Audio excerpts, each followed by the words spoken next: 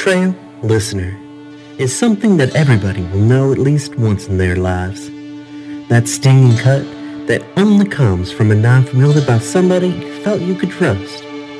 The only people you would let close enough to even strike the blow. And betrayal will leave a scar to remind you of your misjudgment. A lesson to carry with you, always.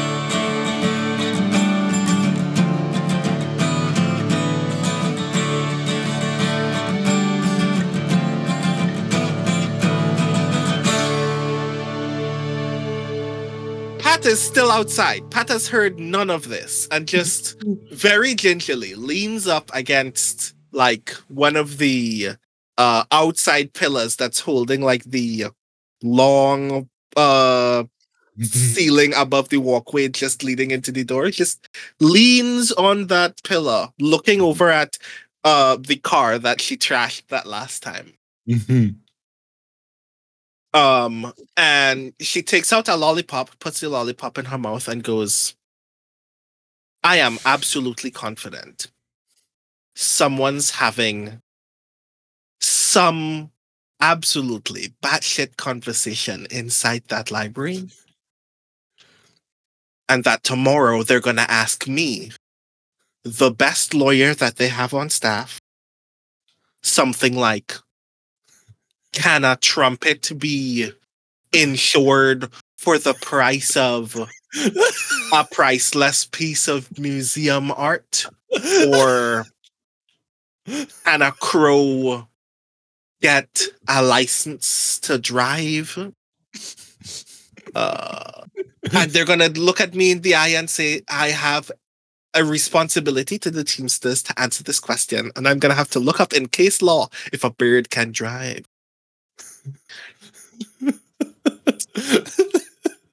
And I've never hated having this job and loved being in this town more than knowing that that's going to happen. So this cool. Is the story about how a Falcon got certified Class C to drive trucks. Now I gotta get that forklift certification. That's that Oh, real fucking translation, shit. I am now forklift certified. Oh my god, please make him the crane operator. God, this is wild. Everyone else is having like genuinely like meaningful, like Verdant Life is attempting to make the business deal of its life. The Mountain is attempting to consolidate whatever power is left to make sure that Tennessee doesn't crumble as a territory. And the only union in town has to employ a bird. As a crane operator. I love this so much. He's fucking good. A crane operator. This Falcon is a crane operator.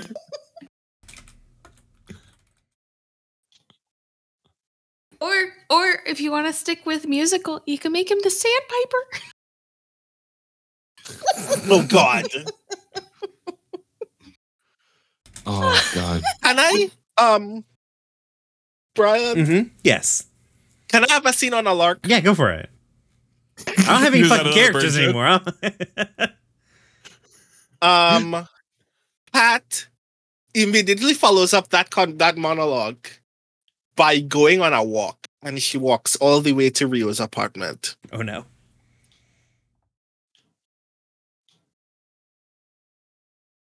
Does she have evil intent? Does she have bad intentions approaching Rio's apartment? Nope. Okay.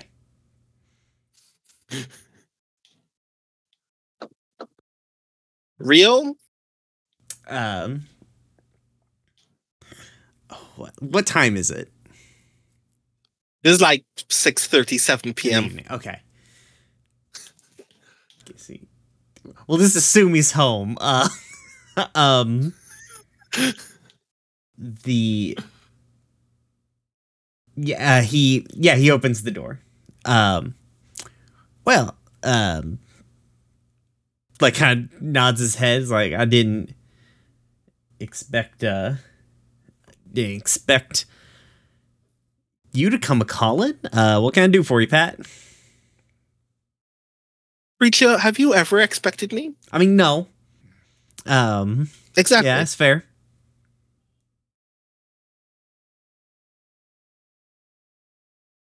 What can I do for you? We all put up a hell of a fight that time. Yeah, it was pretty good. I mean, had some interesting consequences, but it is pretty nice to have actually got some things to move on the board. Mm-hmm. Didn't quite pan out how I thought it was gonna. So, I mean, we won. Yeah. Kind of had. I think he like looks over his shoulder, and the camera can kind of see that the gun, like the 38 special that like Cecily had, like a gun that is definitely not a regular gun because it shot and injured many magical creatures, including Selma. And he kind of like looks back. He's like, kind of had some other intentions for it, but I guess it panned out in the end.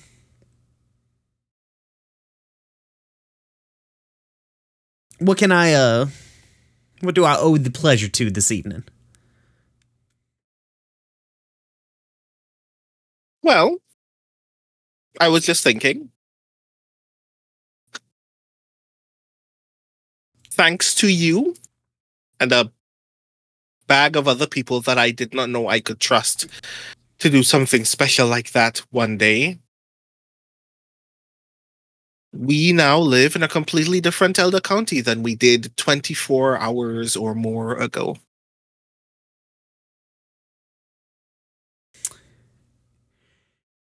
Yeah.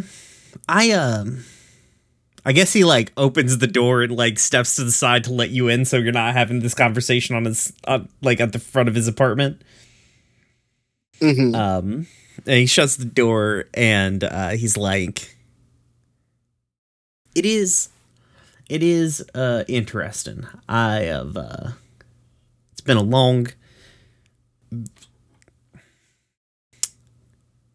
while since I've needed to contemplate the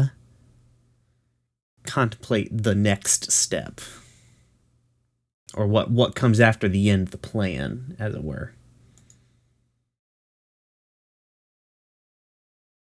Well, you're not. I've heard on the street at least that you're not much more than a preacher, and to be sure, I didn't think you were much more than a preacher when I met you the first time. Yeah. But I want to say that that's actually good for us. I just wanted to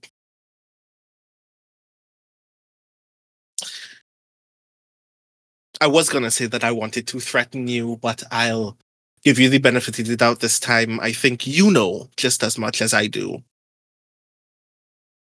this place needs someone who can guide them. People who don't just rule by fear or by scarcity. Someone who can actually give people hope and comfort and guidance. Someone who is willing to tell someone to their face that they're doing wrong and then still tell them that they can do right if they want. You are perhaps the one honestly faithful man in Elder County, and I am still surprised that you've lasted this long, given everything else, of course. And I think that now is your opportunity to actually put that to use. I appreciate that, Pat. Let me tell you this.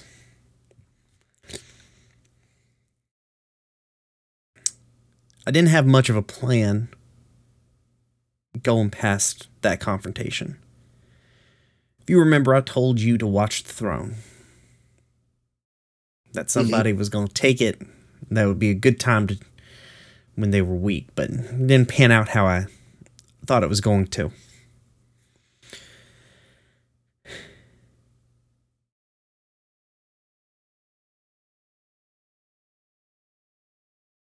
Things are shifting. You can feel it. And I don't necessarily know, I walk up to that pulpit on Sundays, many times, way more hungover than I'm sure my congregation would prefer. But I talk to them about their problems. And I took over that church under some odd circumstances. And ideally, I would like to get them a real preacher at some point, but they seem happy with me for whatever reasons. But I want to take care of them, do right by them, because they have put their faith in me. And whatever faith I have is not necessarily part of the equation. The people need somebody who's, when it comes to leading them, that can actually see what they need. Town's a big wheel. And for way too long, there's been a certain set of folk at the center of it making it turn.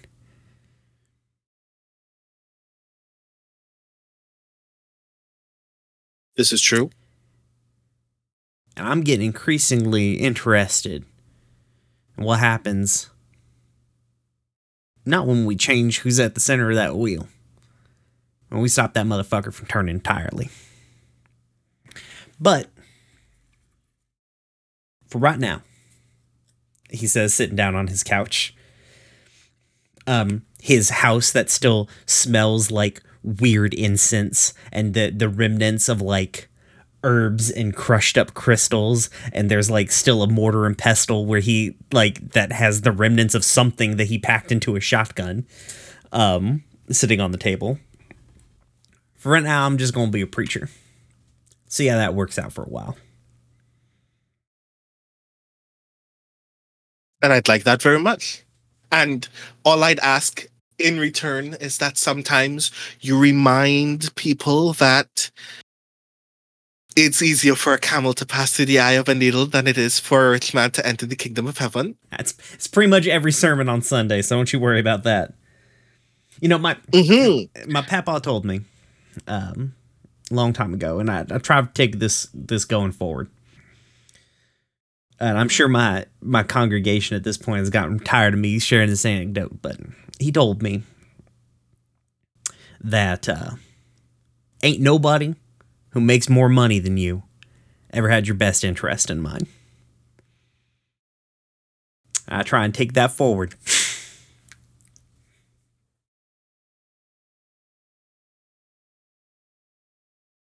And on that page, we are both believers. So here's what. And Pat goes to your fridge. How many beers are in the Oh, no, fridge? Rio loves to drink at bars. He doesn't really drink at home too much. Okay, cool. There's no Yeah. alcohol here. He's like, good, there's no alcohol here. So, here's what's gonna happen. Don't open the freezer, though. I wasn't going to, and I'm not gonna ask now. So, here's what's gonna happen. Anytime you need hands dealing with tidying up by your church before mass, anytime you need someone to lift a couple things before a donation drive or something like that, you let me know and I will give you 2 or 3 of my strongest folks. And anytime you want to put the stem of a bottle to your lips, you let me know so I can take that off your hands. All I ask is that you remind the good people of this town that there is no true, honest thing that comes for them that isn't of their neighbors, isn't a thing that the Teamsters can't give them. And that whenever we're ready to tell you what happens next, you're going to take that shotgun over there and you're going to meet me at a place and time to be determined. And we're going to put a round in Silma Pendrin's forehead. I think Rio stands up. He picks up the... He like kind of puts his hand up, like kind of like makes the sort of like one moment question or like one moment gesture. He goes to the back of his apartment and he comes back out with a box, and it is it smells like it immediately. I mean, like for Pat, like it very much hits as soon as it sort of enters the room that this like a little cedar box, and it's got these really intricate carving of like this kind of like it's not molding. I don't know what it is called. Like, you know, like molding, but on the edges of a box. I can't remember. Yeah, but it's like intricately carved. And he sets it down. He's like, good advice isn't the only thing my papa ever did for me. And he opens it up and he takes that 38 special and he like flips it open and he loads I think a 38 special only holds five rounds. And he slaps it back closed. And he takes it by the barrel. It like takes Pat by the hand, puts that in her hand, and he goes, "You hold on to that for me until I need it." Because that, he kind of gestures at the shotgun, that's only going to slow her down.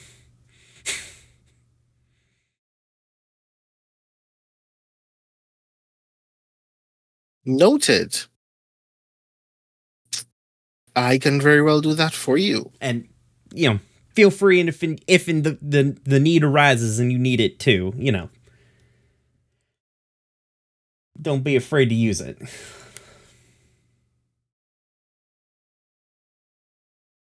I just, like, turn one of my fingernails into a claw and I say, I mightn't, but I'll keep it in mind. Have a good night, preacher. You too. Hey, as like Pat's walking out the door. Mm-hmm. You take care of Kiki. She had a bad time last time she was in a group. And you don't...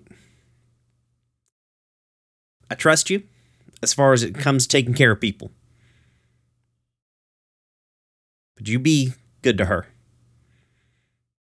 Otherwise, I will load that shotgun with something.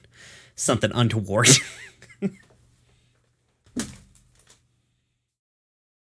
I don't know what packs Miss Gathan used to roll with before she came to Elder County, but Teamsters is good family. I'll see to it that she's comfortable. Also, and for the record, we ain't fucking. Like, she's like my best friend. Yeah, sure. I believe you. I can still smell her in this room, you know. But okay, I believe you. No, yeah, no. Whatever explanation you have, I'll take it and I'll leave, and we'll never have to let anyone else know that the both of you are clearly fucking. That is so fucking weird. It blows. It makes my skin crawl. Good night. I don't know why I'm protesting. I just closes the door behind her and leaves. It's extremely funny. Like, we talked about it, actually. It's extremely funny because Kiki's a lesbian and they're, like, basically siblings. Like, that's why she's around him all the time.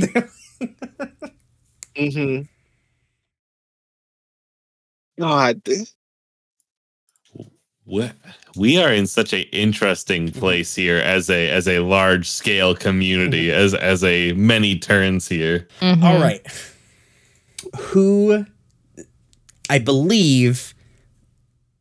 But the only person with turns left is me. Yeah, I was going to say, I believe that you wanted the Craft and Creative Society to speak with the general. Yes? Or was or were you going to be like, that talk happens, but you're not going to like just sit there and talk to yourself? It occurs to me. I mean, I can. It's quite entertaining. I'm fairly certain for everyone else. Actually, I want Bartlett to talk to the mountain first. Okay. All right. So. Because the fox has said many things.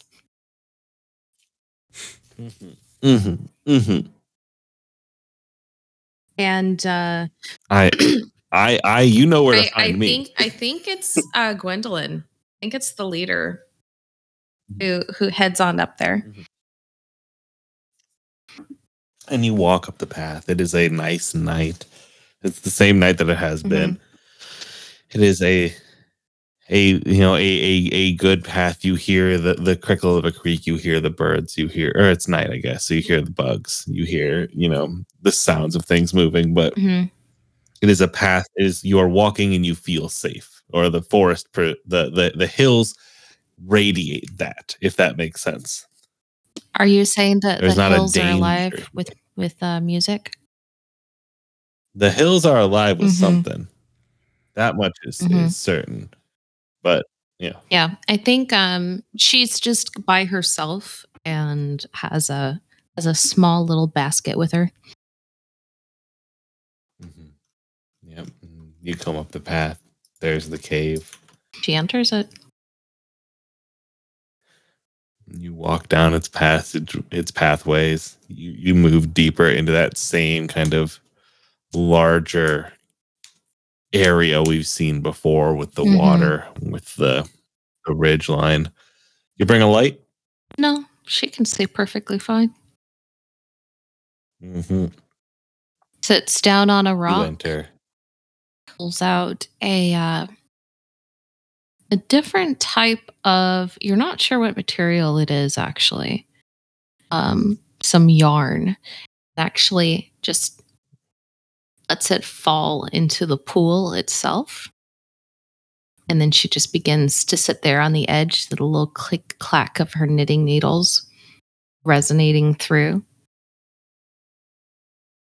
There is a rumble that sends ripples to the yarn. It doesn't like reject it. It doesn't splash it up and out or anything, but it is an acknowledgement.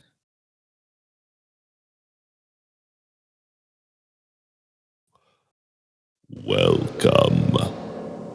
Thank you for meeting with me. It's been over 60 years since the last time you asked to meet. Too long if it was half the time.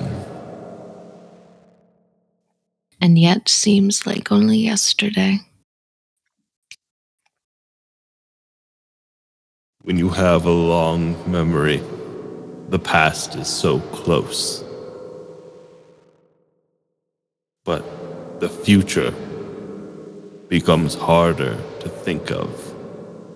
What do you see in the future for the Bartlett? I think you know where that is and where that leads. You've already seen it written on your walls. I see many. I work with many. I prepare against people that have stood in these caverns. Not all who have stood here signed a contract. And this I offer to you. Because I know your contract means something. We know we can trust you. And a contract confirms we both work in each other's best interests. And what is our best interest? Deer Mountain? Elder County, Tennessee, is the name for the area in which I inhabit. But this area, it's been here for so long. I'm not using a mountain voice. I'm starting to talk just like me. The place where we reside, has been with us for so long and has known so many different names. But we protect it. And I ask you, do you want to protect your home from those that would wish it ill? Always have been. I would like to work with you on that. And she just kind of nods. And how do you suppose we do that? Because you and I are both aware there's only one that can. But it's not the only thread I see. There are many of which wish to tangle, create conflict. Why not knit out of something other than yarn? And do you only have to make scarves?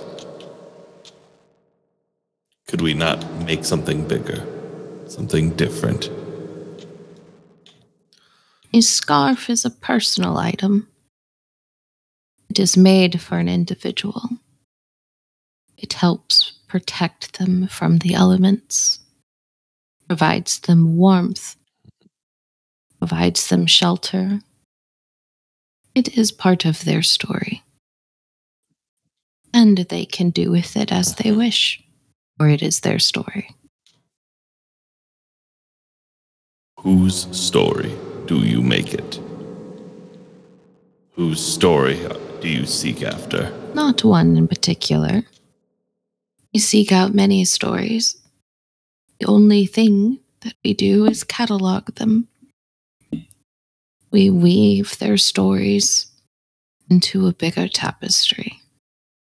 A thread of holding memories from one era into the next. Because each scarf becomes part of a bigger picture. A bigger thread. But some do not wish it, and that is for them to decide.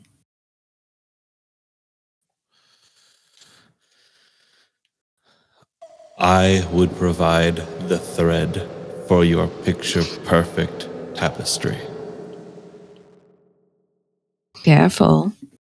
Not everything you wish for is picture perfect.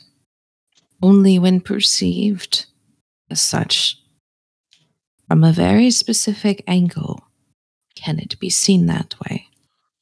It is skewed otherwise. Provide the angle then. Wish for us to manipulate the thread.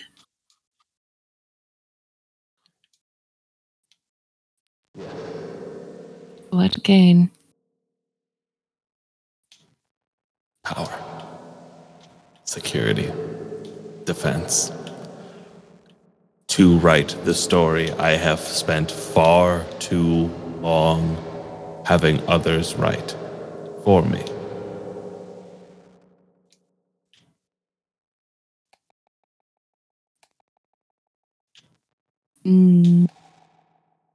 You change the tension in the weave. I wish not to trick you to lie. No. You are perhaps being more honest than you have been in over 60 years with me personally.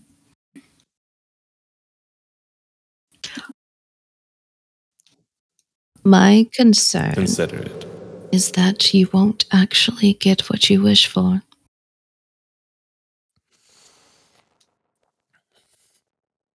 I also share that concern. And the only way to secure it is to reach out and to fix bridges that I have left unspoken to for 60 years. Think on it. Come back. Time is long. You know she won't recognize it as such.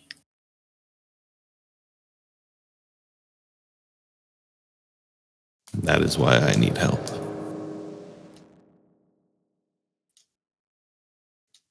She's not her grandfather. But she will meet with a similar fate if it comes to it. I assume your grandpa's dead. I can't remember. Yes. Okay, cool. Which throws a very interesting, out of character, throws a very interesting twist onto the lore of a contract that is generational to where they switched the person they have the contract with to her. Just how she became a vampire. Mhm. Enjoy that juicy tidbit, audience.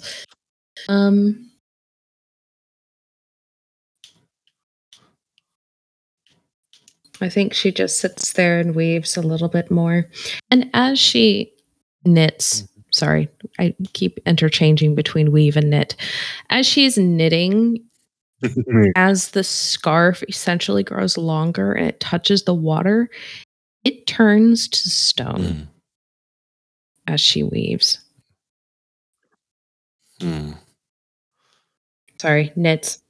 Trying to decide if that is a threat, foreboding, or just a weird little trick. Technically both. She's using the dust of the mountain itself to weave this contract, essentially.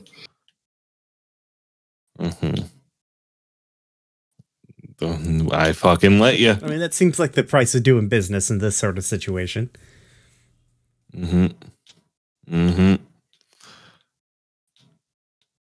It's a hell of an encounter. So at the end of this, where do we sit? I think she ponders a little bit more and just like quietly like knits for like 2 hours or something, like just not a single word, just the silence with that little clicking of the needles. And then she finishes off the scarf, dips that end into the water. It's stone, yet pliable. It clinks. It sounds like a fucking like almost like a bird a bird thing. You know what I mean? like wind chimes. It is done. Yeah. A contract is a contract. I look forward to our future together. The future that has been woven and now decided. And now decided. May it be decided in our favor. That is yet to be seen. You decided your fate, and we are now all bound by it. I hope that that was worth the eons of pondering you've had this place.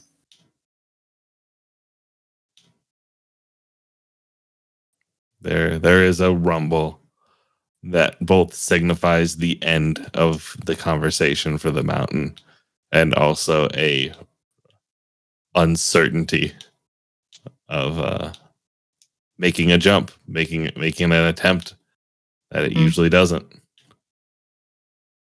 And I think with that, she leaves the scarf next to the rock, kind of like folded up nicely. And as she folds it and sets it down, it turns into one of the stones, like the pebbles that are all lined up along this lake. Cave-like lake. And you realize how many contracts have been made here over the eons. And she just picks up her needles, puts them in her basket, and walks out.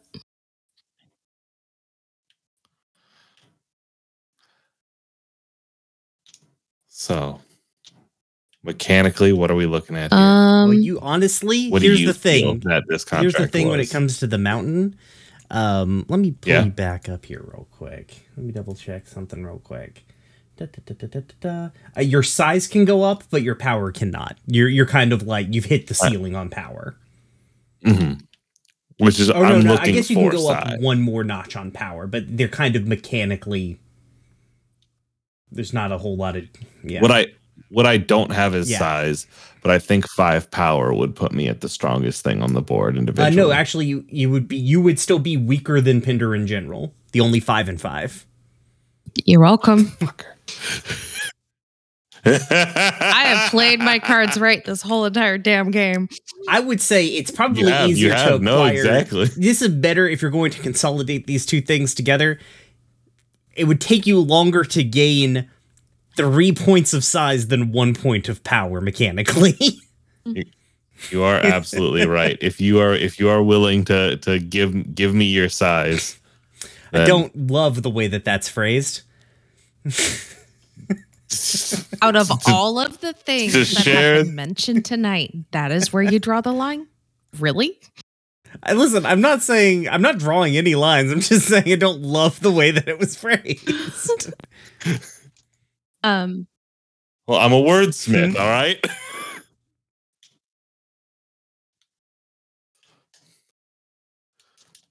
I actually think I am decidedly not a wordsmith. Kim says otherwise. Yeah, I'm good with that because I know that the mountain's gonna have to give in to Silma anyway. Yeah, I am playing this for like pointing at a confrontation.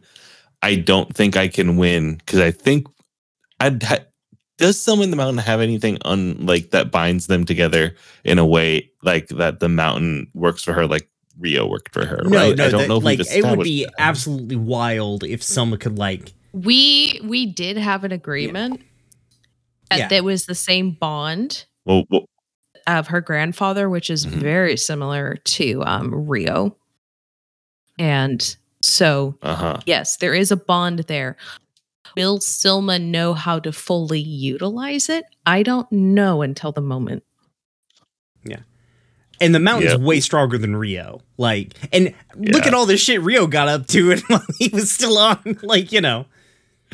Rio also spent most of his time getting his ass kicked. Yeah, it's true. And everyone keeps handing him weapons and favors and stuff. I don't get it. His one superpower is being charming.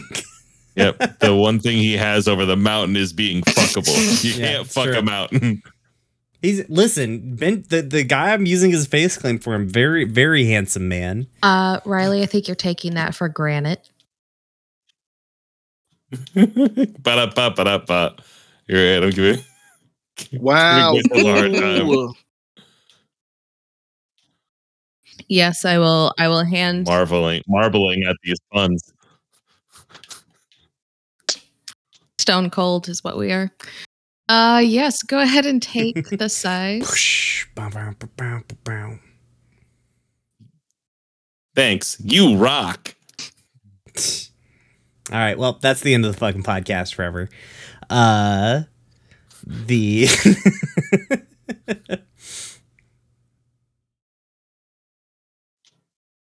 Okay. All right. Do you have anything left to do, Nichelle? Yes. Okay. What is left? I think Silma is going to have a quick conversation with her grandfather before heading to speak to the mountain.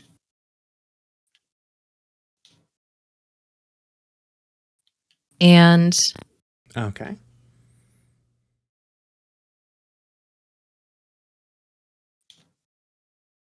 I'm not sure exactly how to roleplay this, to be honest. But okay. How is she communicating with the grandfather? Well, there is a rather large freezer on the grounds of her property. Okay. And I think she goes and unlocks it. I mean, obviously there's like multiple levels of security here and whatnot, and steps in. And there are several people that are standing there waiting for her, I think. He does have a hole in his chest from when she ripped out his heart. He is still alive. I'm going to leave that up to the audience to guess or fill in the blanks there on how he is still living. But he is the reason why she is a vampire. There are other family members present, such as her parents, perhaps a few other people. And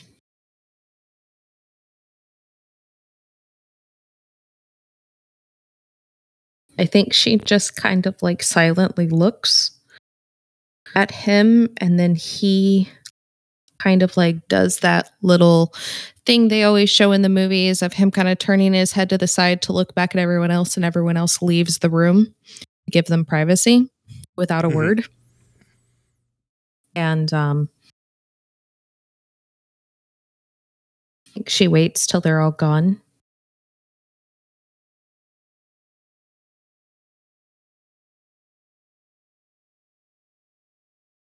I hope you're happy, dear grandfather. This is all do you want somebody to be I think I would, if you wouldn't mind. Okay. Yeah, I'll take it. I had a lot to do. So. Yeah, I'll give you something. Let me text you one thing first here. Yeah. Send me just a couple of details. So everybody leaves the room, and can you repeat what Selma said to him for me, please? I hope you're happy, grandfather. This is all because of you.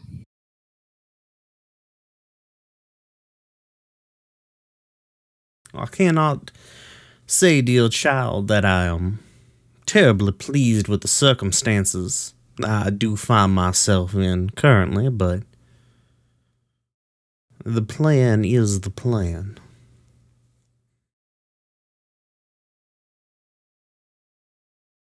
Yet we work at odds, as I will undo what you have tried accomplishing.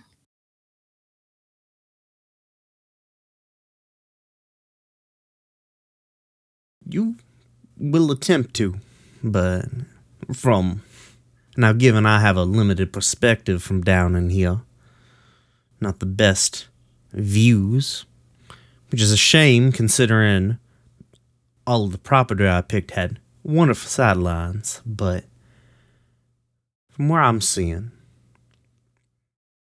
you do still benefit from all of the dirt that I got onto my hands. I don't believe you mean earth. I mean blood. No, I mean dirt, child. I mean getting your hands dirty. I mean doing what needs to be done. Something you've always been resistant to doing, though you seem to be taking to it well. Gonna take credit for that in your upbringing. What upbringing?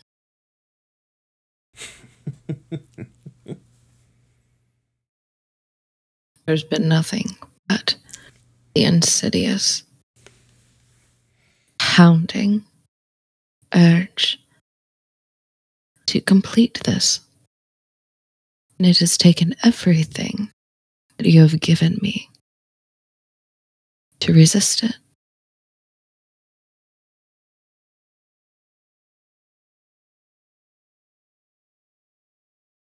Child, we are not the people out there. We are not this mountain. We are not the things that inhabit these forests. We are not the people who turn the gears of the machines that we build. So you can resist that urge or turn it into something different. But the longer you're here, the more you will want to build. That is just simply the nature of being. Now, did you just come down here to berate an old corpse? Or did you have a question in mind? Because behind that little scowl, seems like there's something you might want.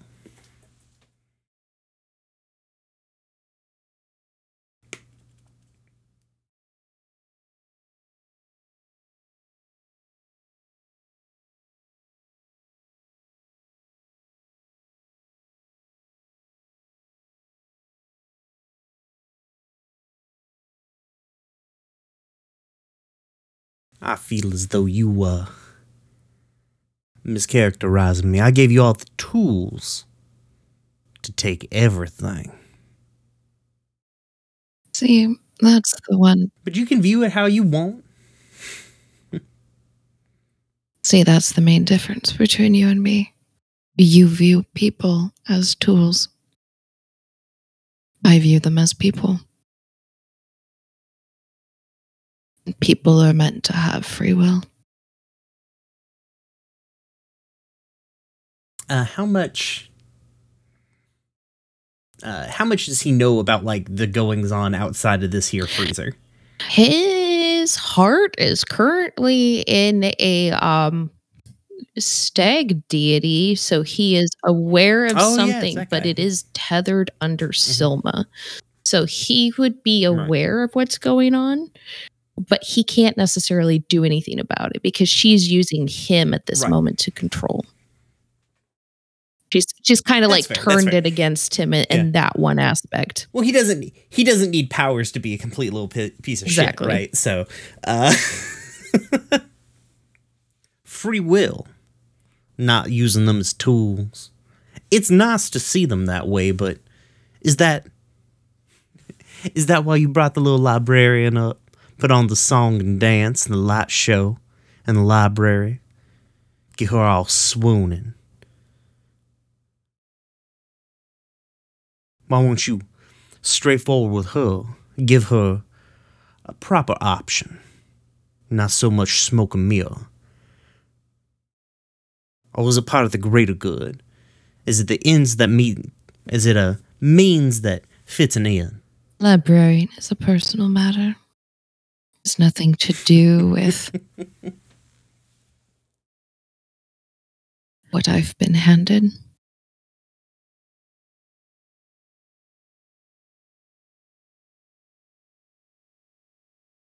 It is all part of the wheel, child, all of the parts. What undid you in the end? What was your downfall?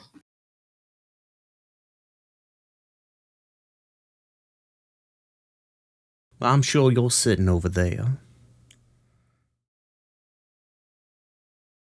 Outside of this metal box, thinking it was old Granddaddy's hubris brought him down.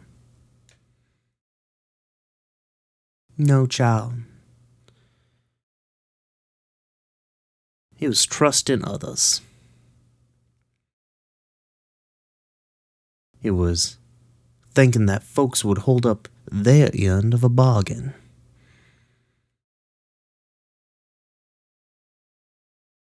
Thinking that I was on the same page.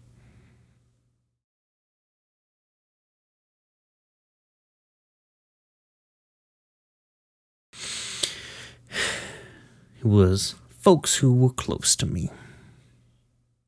Oh, terribly close to me. You'd never let anyone get close.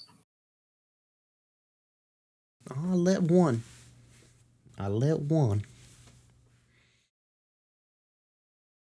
mean, you see, and he says, gesturing to his chest, you see how that turned out for me. I finally gave your heart a use. How poetic. To give my heart to somebody else. Only to see them reject that gift. Well. Are you here to remind me of my past follies? Boring up there in your little house with your little ward? She not providing the sort of stimulating conversation you've been wanting? Had to come down here and tackle Papaw's ear off? No. I wanted to verify a hunch. Thank you so kindly, Grandfather. Being of service one last time. And I think with that, she turns to leave. What you give that heart to, Selma? I think she kind of pauses a little bit on the stairs as he says that.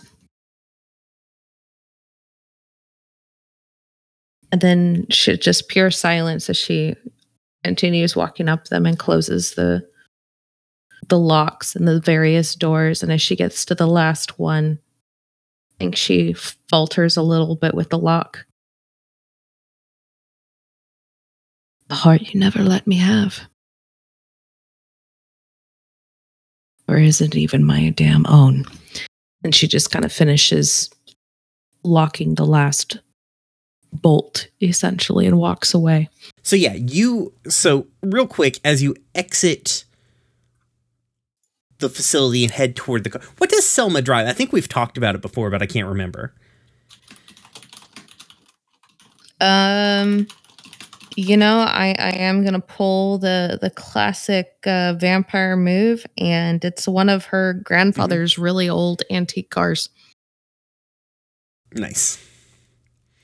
I would rattle off a particular make, model, and year and everything, but I cannot remember my favorite car at the moment, and it's driving me nuts, so I'm sorry. No worries. So I think as she's walking to the car, there's a presence. Like, she is a vampire. I assume she has preternatural senses. and there's just like this vibe of like being watched, and being watched, and also like not trying to hide that fact, coming from kind of her periphery.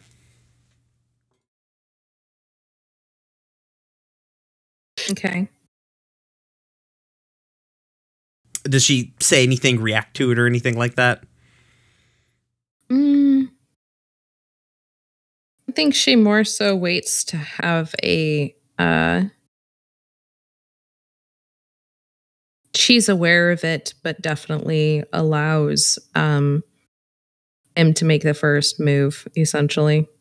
Mm-hmm. Yeah.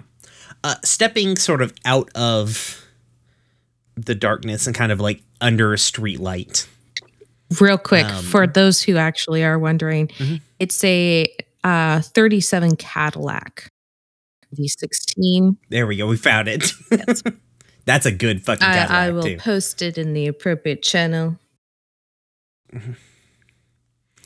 But yeah, stepping out of the darkness and under a street light is a woman, possibly early 40s, late 30s, somewhere in that kind of ballpark. Seems to have had a rough time of it. Kind of like a sunken face, eyes almost hollow, just kind of like wide-eyed, incredibly nervous, stepping up to you. And she goes to speak, but like the breath catches in her throat, and her head jerks to the side in a motion that seems familiar to Selma, in the same sort of motions that she saw when Rio became the sort of voice for the snake. And she like looks, like her head kind of like slams down, and then she looks back up, and this like wry little smirk hits the corner of her lips, and out of her mouth comes a voice that seems disconnected. Well, hello there, Selma. I don't think we've had the pleasure of meeting face to face. I'm Uncle Nebo. You've been mentioned. I imagine that I have. I have come to you because I feel as though we have a mutual interest in a person. I know that you were speaking with Cecily for quite some time, which is fine. That's not actually why I'm here.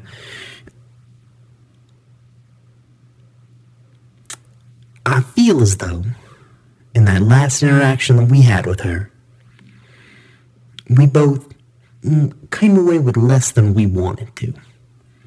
Is that a fair assessment? I don't know what you happen to be referring to. I usually don't speak to somebody with predisposition on what I intend to get out of a conversation. That's fair. Well, let me apologize. I do not mean to come with untoward assumptions. I'm just looking for a friendly face out here. Seeing as I've lost my connection, I'm sorry to come to you, and kind of like gestures.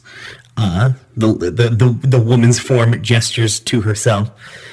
Sorry to come to you with this. I'm unable to make a face-to-face, though I would prefer that.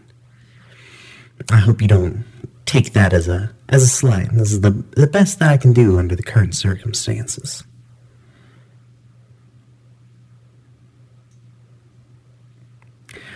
Selma, I'll be honest with you, because I believe that's what you would probably prefer. In the basement of the English Ivy Inn and Resort, you and I have seen something that is unlike anything else. Not only in Elder County, but possible the whole world. It is powerful. It is destructive. And maybe the worst, most malignant force to move into this area in a long time was hell-bent on harnessing its power. And now it is protected by the will of one little ghost. Do you feel like that's safe, Selma? So instead of assisting someone, because they are someone, who is protecting something evil, instead of resting, you wish for me to work against them, to put it within better hand, so to speak.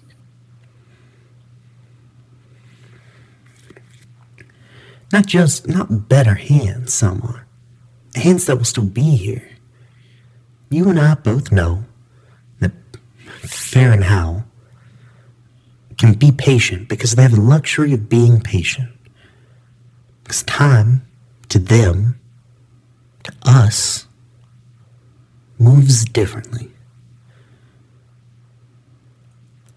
What happens when Fair and Hal comes back in 30 years, 40 years, 100? That power will still be there. But Cecily and her misguided friends will not. And you're saying you will be? I've been here for centuries already. I will be here for centuries more.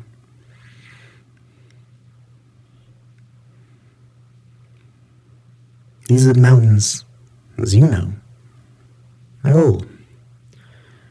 They house a great many things that are very, very old.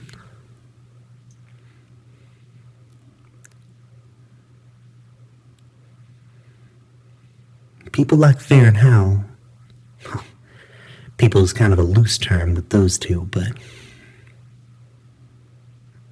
they see things like that's in the basement of that resort.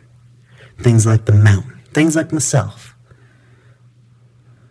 Something to be funneled, siphoned away. What would happen if they had succeeded? If we hadn't known? If we hadn't have done what we done?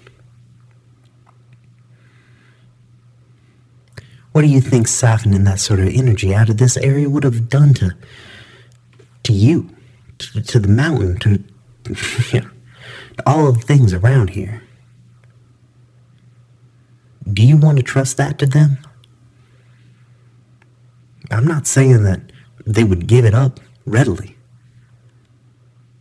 But do you think that they have the ability to even stand against a more coordinated attack? There's the 4 or 5 of them.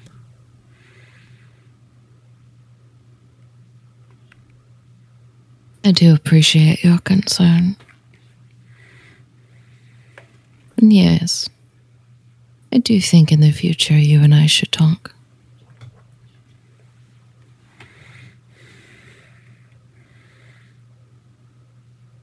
Well, I'd appreciate it. If you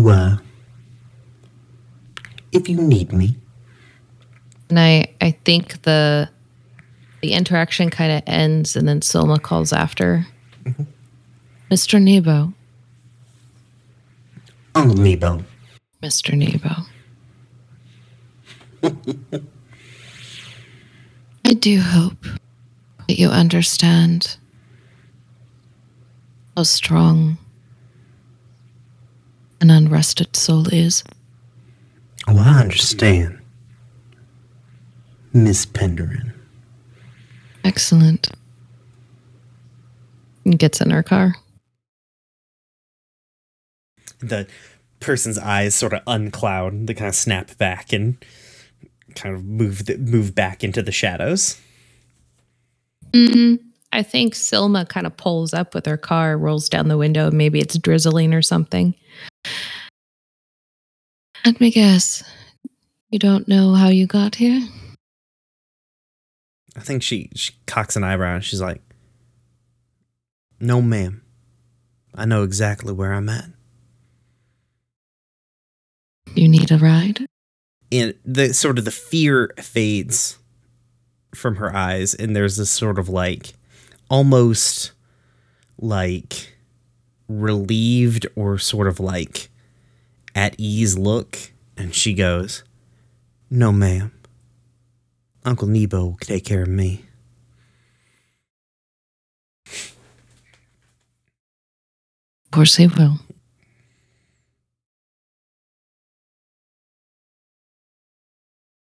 Rolls up window and drives off. You know, you pull up into that parking lot that is at the trailhead, and you walk up, and this is not that same walk. The night is dark. The bugs aren't out. There are cracks in the forest and noises. You hear that sound that a deer makes at a distance. You know what I mean? Like it is a, not that it's threatening, but it is you are not being protected at the moment. And like there's the mouth of the cave is there, and like it is that just deep dark. Do you mind if we go over a memory? Absolutely. Okay. I mean, no, I don't. Absolutely, yes. We should go over the memory. I think Silma walks in and she's her usual stiff self. But this time she seems a little bit more formal than normal. Mm-hmm. And I think she sits down in her usual spot, mountain being really cold. Mm-hmm.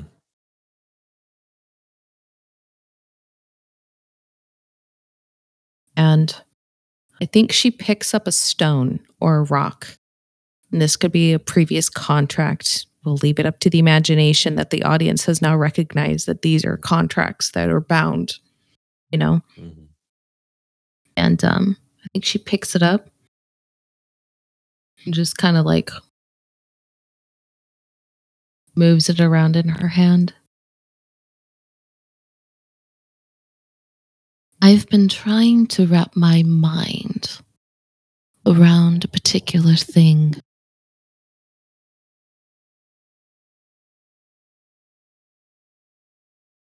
There is the rumble of recognition, and this is we're doing a memory, right? Mm-hmm.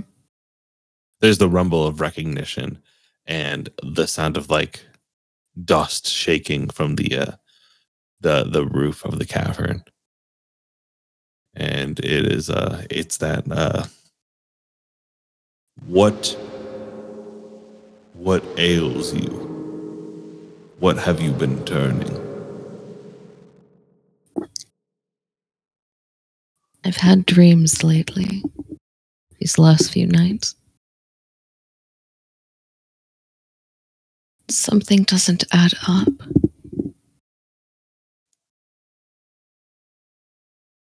It is the time we first met. Here. She kind of looks around. So long ago. It's different. It felt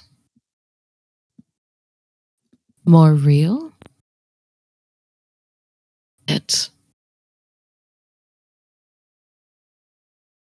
off. Am I a dream to you now? No. No. I think I'm waking up from the dream. Realizing that what I remember is not the same as it actually was.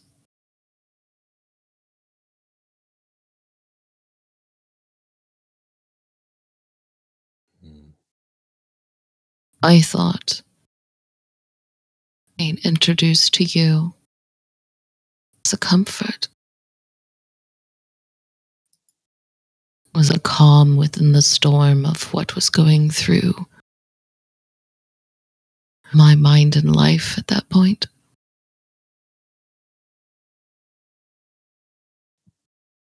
Nurturing.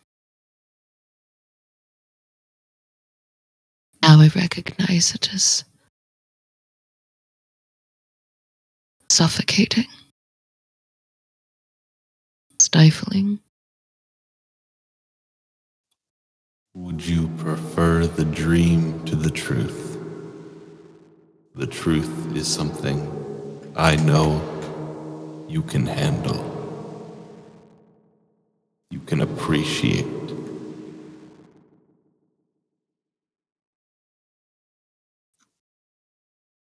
You say I can handle it. Yet all these years, you've never shared it. All these years, you have prevented me from seeing it. You have made it seem like you were helping me.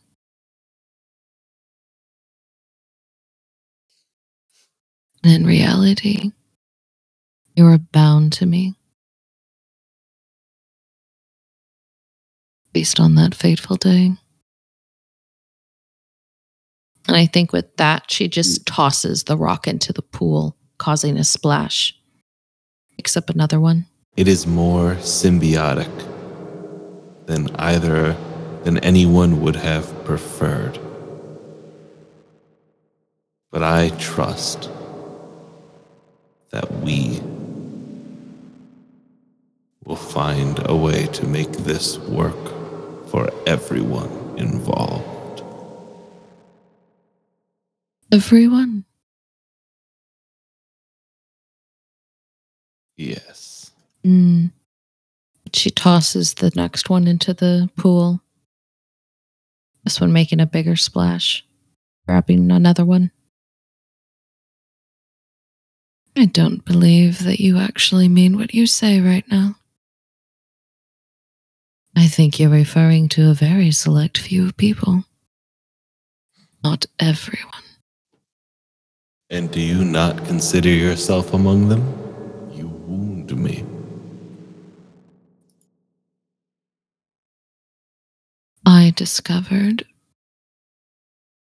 a wound. She throws the next rock, repeats the process, which you put there. You are part of the reason that I am what I am. Another rock. Would you have had me let you die? I would have at least lived. Next rock. I at least would have lived. I'm interested to imagine what you would have thought in the other situation. I